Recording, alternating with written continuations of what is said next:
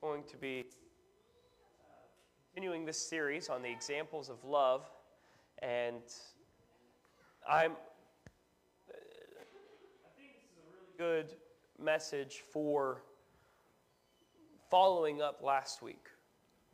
Because last week we talked about marriage and family, we talked about the epitome of love being expressed in that household and how the church is made up of the family structure, that everything is in connection with that. That every time Paul talks about church or Christ talks about believers, it's in the confines of this family structure.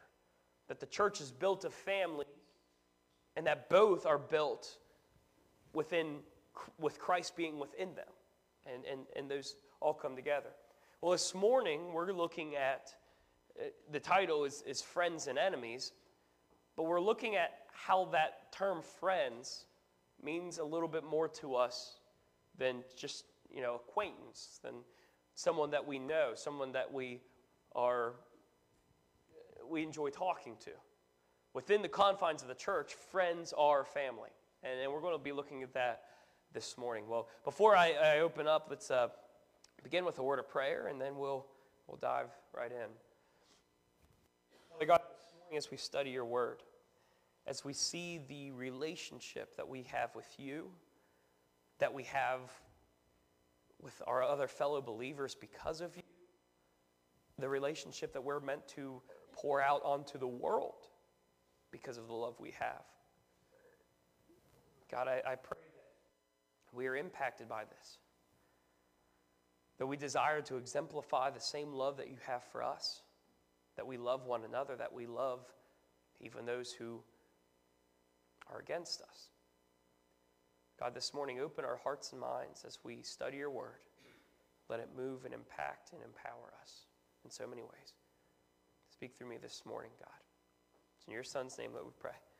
Amen.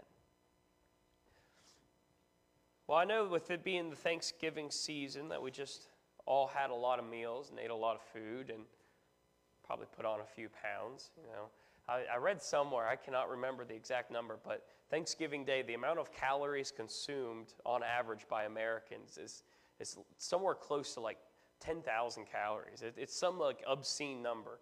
It might not be 10,000, but I saw it and I was like, whoa, that's a lot of calories on average. And probably because you end up going to like 3 meals in one day, you're just eating all day long. But we've all had quite a few meals probably. And we had many of them with family. But there's this new trend now. I don't know if any of you have seen it. Maybe you, on your Facebook page, saw someone that posted pictures of a hashtag Friendsgiving. And maybe you don't know what a hashtag is, but that's that. It looks like the number. It used to be the number sign. Now it means hashtag. And there's this trend going around now called Friendsgiving. And it started with this popular show from the 90s called Friends, ironically enough. And in this show, there was these characters that were all real close to one another.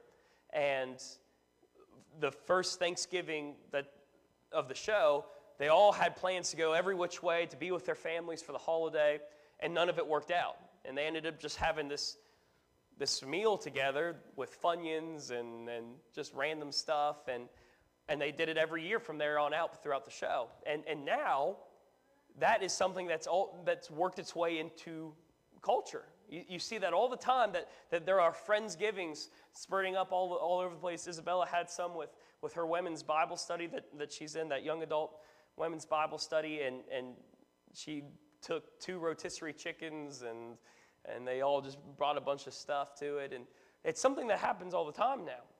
And it's funny because it used to be that the family structure was so foundational that it was the most important aspect. You didn't leave where you grew up because that's where your family were. You always put family before anything else. And now it's kind of shifted a little bit. And maybe it's because at family meals there's arguments or there's tension sometimes, or there's expectations you feel you're supposed to live up to. But there's this trend that's changing where it almost is like you feel more comfortable with friends than you do with family, that you express your love more easily to friends than you do to family. And part of me hurts because of that, because I want that sort of love expressed in the family, that sort of devotion expressed within the family. But on another side of it, that sort of example that we see with this Friendsgiving trend is actually kind of what Christ desired to happen within the church. That the church was meant to be more than just a bunch of acquaintances coming together and saying, I believe that Jesus was the Messiah. It's people that say, because I believe Jesus is the Messiah and his Spirit is within me, everyone else that believes that is now my family. And even though we might not share physical DNA, we share the same Spirit. And that changes everything. And truthfully, the church is more like a gathering of Friendsgiving than it is like a gathering of a family Thanksgiving. Because we're more than just a bunch of like-minded individuals. We're more than just a bunch of friends. There's this deeper connection within us. And so what we'll be addressing this morning is what is the church meant to be to each other? How are we meant to, based on who we are, based on what's within us, how are we meant to interact with one another? What are we supposed to regard each other as? And how do we take that to the people outside of our gathering?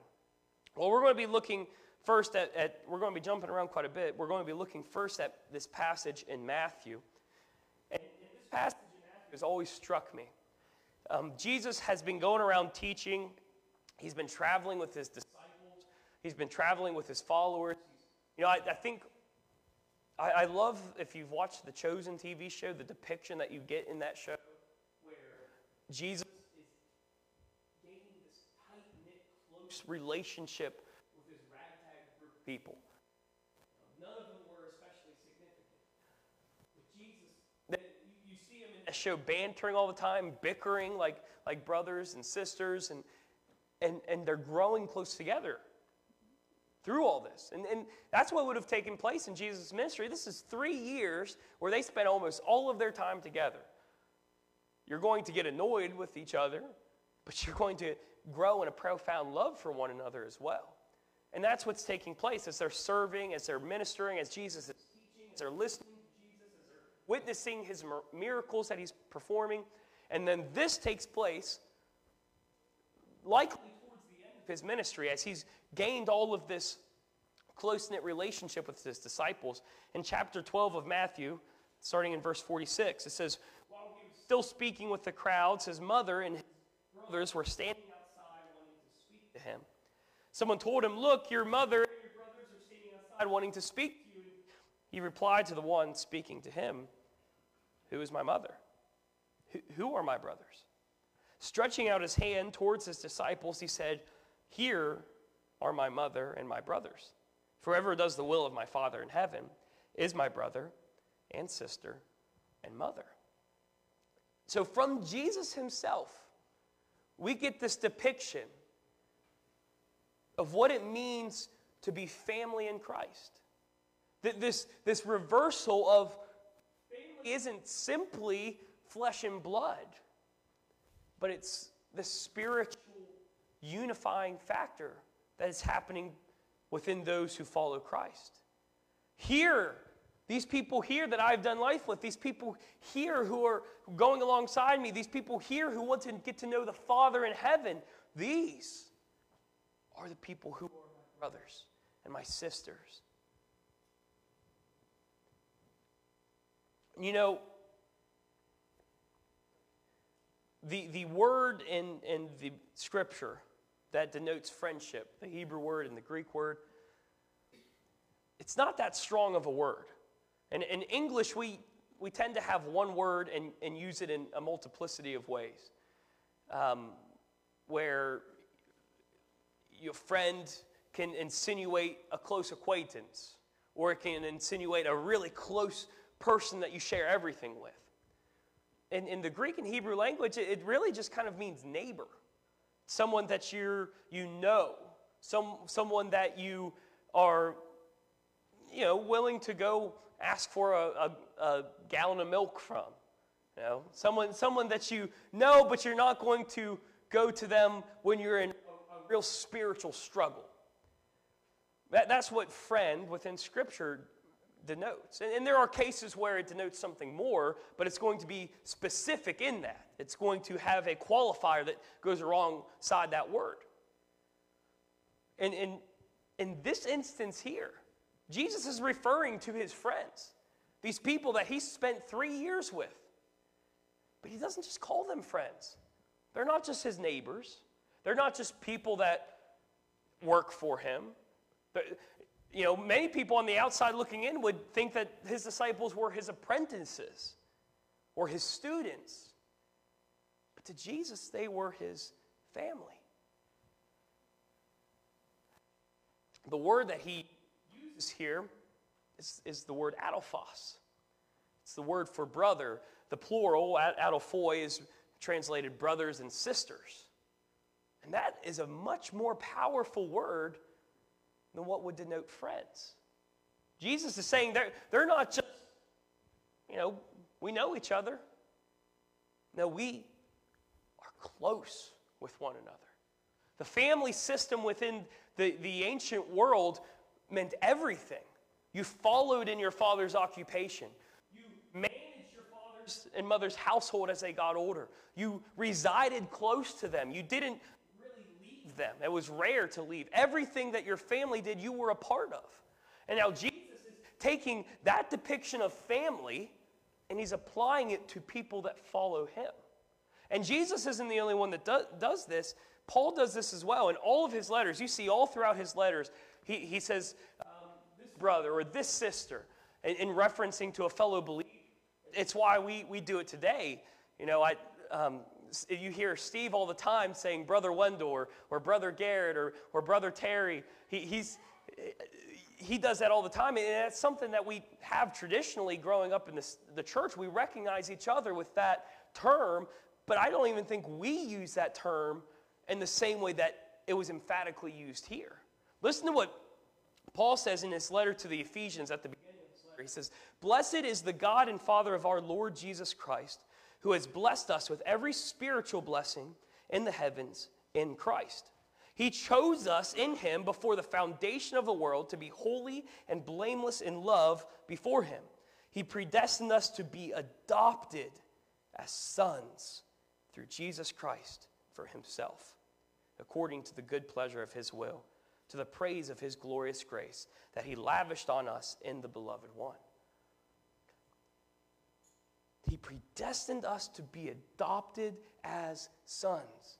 What religion anywhere says that through the founder of their religion, you become brothers, you become sons and daughters, you become family? In any religion anywhere, it's just do this, and make sure you sing a few songs and worship this God of all things, or gods of all things. But in our faith, we are known by the love we have for one another. It's not the love of a friendship. It's not the camaraderie of, I'm brave enough to go over to knock on your door in the morning and ask for a glass of milk so I can have my coffee. We are so close to one another that I hold you as my brother. I hold you as my sister. I hold you as if you were related to me by blood. The church is a spiritually bonded community. It's more than just a friendship. It is emphatically a family. And the language that we see throughout all the epistles, the language we see through Jesus, shows us as much. If we only regard ourselves as people that we attend a church building with, I see them every once in a while on Sunday, or you know, I go to church with that person. That's the kind of language we're starting to use now within the church. Whereas what Paul is using, what Jesus is using is, I don't just go to church with that person, I'm in family with that person. That person is my brother. That person is my sister. That person shares the same spiritual blood and bond with me that I do with Christ. That's significant. And so, the title of this message might be Friends and Families, but what I'm trying to show is that the friendships that we have within the church aren't friendships per se. It's a brotherhood. And that's a word that Paul uses in 1 Corinthians 10 through 17. And he uses quite a bit throughout all of his letters, but in the first passage in the first chapter of 1 Corinthians, he's talking to the people at Corinth. And like we've said last week, the people at Corinth were a Hellenistic, a Greco-Roman society.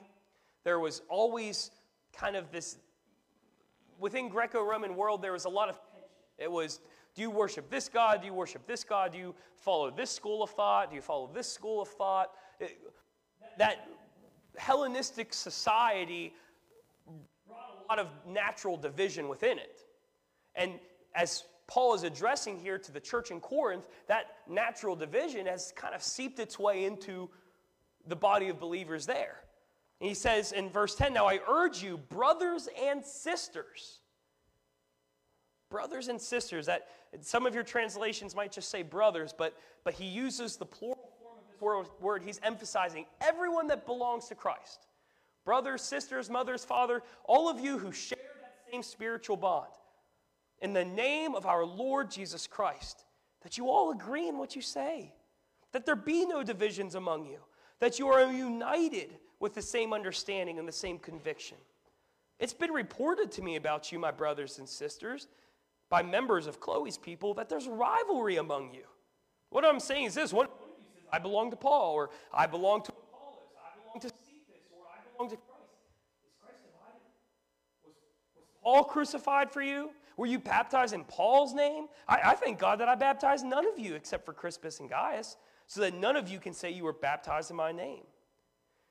I did, in fact, baptize the household of Stephanas, but beyond that, I don't recall if I baptized anyone else. For Christ did not send me to baptize, but to preach the gospel, not with eloquent wisdom, so that the cross of Christ will not be emptied of its effect. Now, what Paul is saying in this discourse, there's a lot to unpack there. But the whole crux of what he is saying here is you are brothers. You are sisters. You are a family. You are another word that he uses is it's the word apheltes, which is derived from that word brother. You're a brotherhood. You share the same bond with one another. It is a spiritual unity. And out of this spiritual unity, you're not to have divisions. Okay, there's people that are saying, well, Apollos came after Paul, and I really liked his teaching, so I'm going to follow Apollos' teaching. Or no, Paul came first, so I'm going to stick with Paul. No, but I've heard other evangelists come and talk about Christ, and Christ had a lot of great teaching too. I'm going to follow Christ. And Paul's saying, no, you're not bonded by anything but Christ. Without Christ, we wouldn't have been coming to you. Without Christ, there's nothing that we share. We're people from all sorts of different backgrounds all over the world. There's Jews, there's Gentiles, there's slaves, there's freemen, there's women, there's children. We're all different, but we share this one unity, a singular unity that binds us as one family, and that is Christ. And he said, I'm thankful I wasn't the one that baptized any of you, because if I had baptized you, maybe that would have caused more divisions. Saying, no, none of you are baptized by human hands, but by the Spirit of God. And without that Spirit, there is no unity. But because of that Spirit, the brotherhood of believers is united solely in Christ. And that's significant. Because when you share a commonality with people, it changes everything about that relationship, about that dynamic. I had this group of friends in high school, and I was really close with my friend Eli. My brother was really close with his friend Trevor, and they came by here periodically, and there was other people that we were close with, and we all played different sports, and so we were friends in that regard, but we just all grown up childhood friends. But then, for some reason I will never understand, none of us had any real musical giftedness, and we decided we're going to start a band. I mean, not a single one of us knew. I had played an instrument when I was like 8 years old, and now we're 15, 16 years old. Not a single one of us was trained enough to pick up an instrument. But we said, we're going to start a band. We're going to start a worship band. And I am convinced that it was that band where we decided we're going to join together in this one thing, that I've developed relationships with those guys that I might see them once a year, but I'm as close to them as I ever would be if I never saw them. Because of that one unifying decision that we made. Now imagine, that's just a band that was, quite frankly, pretty terrible. But imagine that on the scale of spiritual unity. We're bonded together by this glue that is the God of the universe. That bond should be unbreakable. That bond is stronger than flesh and blood, than DNA. That bond is the spiritual essence of God. And Paul is making this very clear to these Corinthians that grew up having divisions, that grew up emphasizing differences. He's saying, no, you guys are united.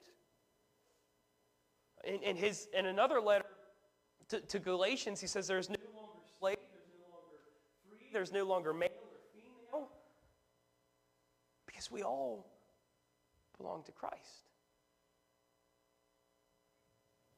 It's easy for us to point out differences because the world tells us to point out differences. But what Paul is saying is, the church, you might just see on the surface as friends or acquaintances, but you're a brotherhood. You're a family. You're a friendship that has been bounded together for all of eternity. Let that sink in. It's not just, I just got to see that guy once a week and I'm okay.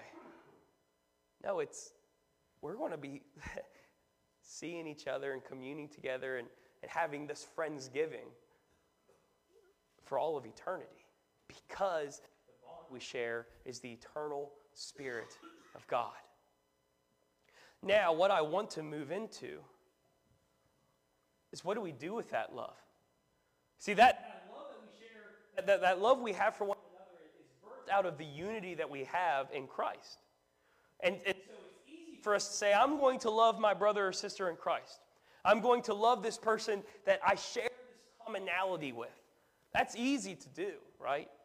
It's easy to get along with the teammates on your basketball team. It's more difficult to get along with the teammates on the rival of your basketball team. Because that's not necessarily required of you. You're not going to get forced to like and get along with and show love to your rival. But that's not necessarily what Jesus tells us. In his Sermon on the Mount, Matthew 5, in the middle of all this, he says, you have heard that it was said, love your neighbor and to hate your enemy. But I tell you, love your enemies. Pray for those who persecute you, so that you may be children of your Father in heaven. For he causes the sun to rise on the evil and the good. He sends rain on the righteous and the unrighteous. For if you love those who love you, what reward will you have? Don't even tax collectors do the same? And if you greet only your brothers and sisters, what are you doing out of the ordinary? Don't even the Gentiles do the same? Be perfect, therefore, as your heavenly Father is perfect. I love the familial language that he uses. He says, because you are God's children, because you are brothers and sisters. What's it to you if you just love each other in your family? What's it to you if you just love other members, other other people that share this same unifying bond. No, you're supposed to love the enemies. You're supposed to pray for the people that are harming you. You're supposed to pray for the people that are persecuting you, that are ridiculing you, that are making your life difficult. Now, that's a hard command. I mean, that's God saying, did that person belittle you at your job? Did that person put you down so they could elevate themselves? Well, go ahead and show them love. And the rest of the world is saying, no, you deserve to do back to them what they did to you. Because that makes sense, right? In a second, we're going to look at another passage where Jesus changes an eye for an eye. But that's how we live by, right? An eye for an eye. If someone does something to you, you do it back to them. And Jesus is saying, no, you love them. Why do you love them? Because you're my children. Because you're God's children. Because you share my spirit. And, well, quite frankly, I loved you. And you were my enemies. But I showed you love. And because you now share in this unifying bond that makes you brothers, and you now love one another in this brotherhood, you need to go a step further and even love those that are outside of it. And love those who might even persecute you. Our love isn't limited to the brotherhood, it's extended to our enemies. If anything, the love that we have for one another should be overflowing, so much so that it's just natural for us to give it off even to enemies. Isabella, when she was trying to get us to get a dog, her argument was, we love each other so much, we have to have something else to love too. We gotta let our love pour out on something else. And that was her argument for us getting a dog. And at that time, I was like, oh, okay, whatever. Sure enough, boy, do I love that dog.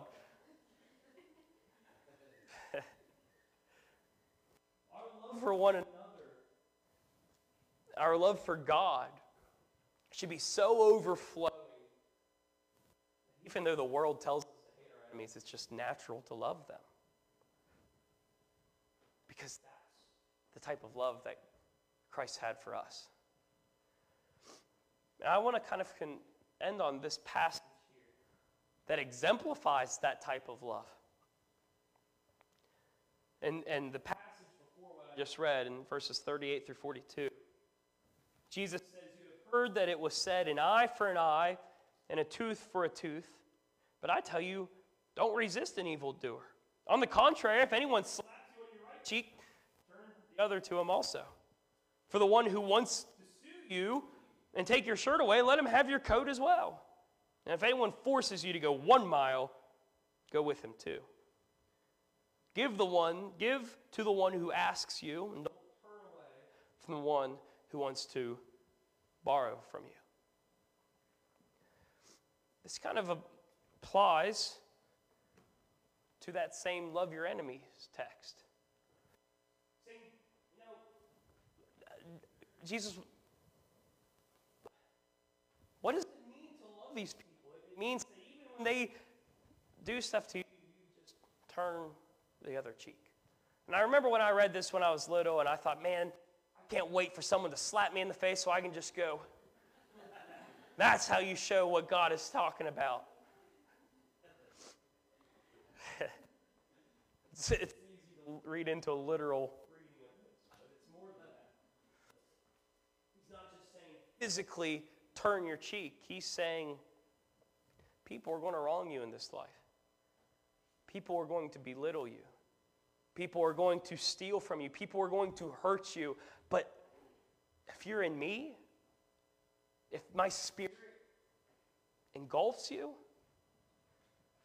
that spirit doesn't want to harm you back.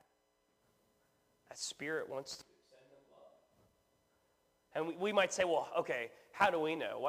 Why wouldn't it be okay for us to just, eye for an eye? In fact, the Pharisees probably would have argued with Jesus, well, the law of Moses says eye for an eye, and Jesus in the Chosen, I love Jesus' response in that, where he's talking to the little kids, and he's talking about turning the other cheek to them. And the kid says, well, the law of Moses says an eye for an eye. And Jesus, well, the law of Moses is for a judge. But I'm telling you about the character and nature of God, about what it means to receive love, to show love. And this passage here, these 4 verses here, that is the epitome of what took place on the cross. So we say, well, Jesus, why do I have to turn the other cheek? Because he turned the other cheek for us. It was our sin, it was our evil, it was our wrongdoing that put him on that tree. And if he didn't live by turn the other cheek, if he didn't live by love your enemies, what should we have done? What did we deserve to have do to us because we put him on that cross? We deserve to have the full wrath and condemnation and vengeance of God. We just killed his son. We just hung his son up to die for doing no wrong. We deserve to have all of his wrath and anger poured out on us. But what happened instead? Jesus turned the other cheek. And all of that wrath and vengeance and anger was poured out on him. So not only did we pour out our sin on Jesus, but then he turned his cheek. And out of his love that he had for us, God poured out all that wrath and condemnation that we deserved on him. And so how can we ever say, well, Jesus, turning your cheek is hard. It's hard to love your enemies. I don't want to do that. Imagine if Jesus said, well, I didn't want to take on all the condemnation of a sinful humanity, but here we are. I did that because I love you. I loved you before you loved me. I loved you when you were still my enemy. I loved you when it was you putting me on that cross. I loved you when all of the sin of the world went on to me, and I took all of that you deserve to have. So how can we not love our enemies? Well, that type of love is what brings us together. It's the love that Jesus expressed to us on the cross. That sort of love that brought his Spirit out, and that Spirit now unifies us. That same Spirit that turned the other cheek on the cross is the same Spirit that resides and binds and unifies the brotherhood of believers that is the church.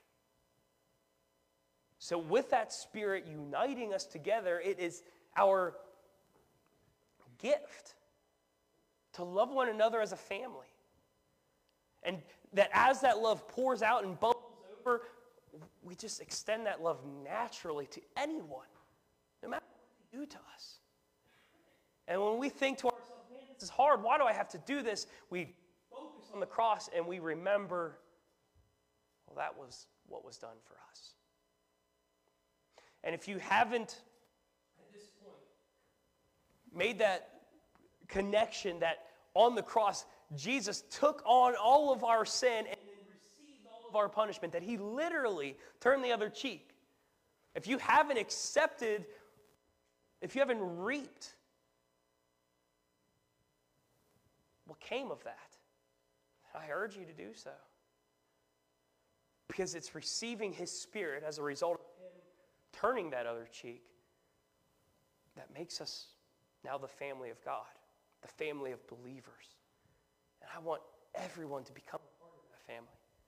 And if you're a part of that family, if you have that Spirit within you, if you are unified by that Spirit, remember that it's our calling to love one another, to call one another brothers and sisters, to see each other as this spiritual family, and to extend that same love even to a world that is hostile and antagonistic against us.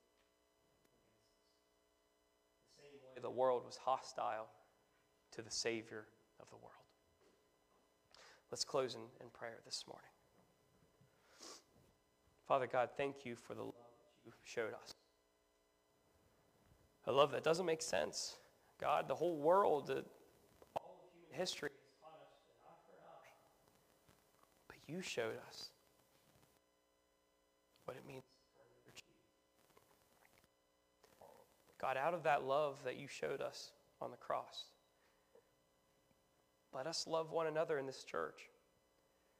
Remind us that we are family, that we hold within us the same Spirit, and that Spirit that binds us as one family, that we're to love one another fully. And help us to extend love to the enemies that we might have, in the same way that you extended love to us when we were your enemies.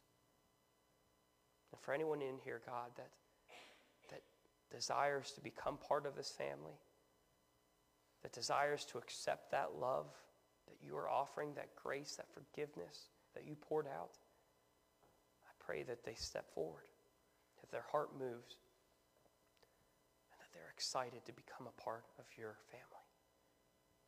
We love you, God. It's in your Son's name we pray.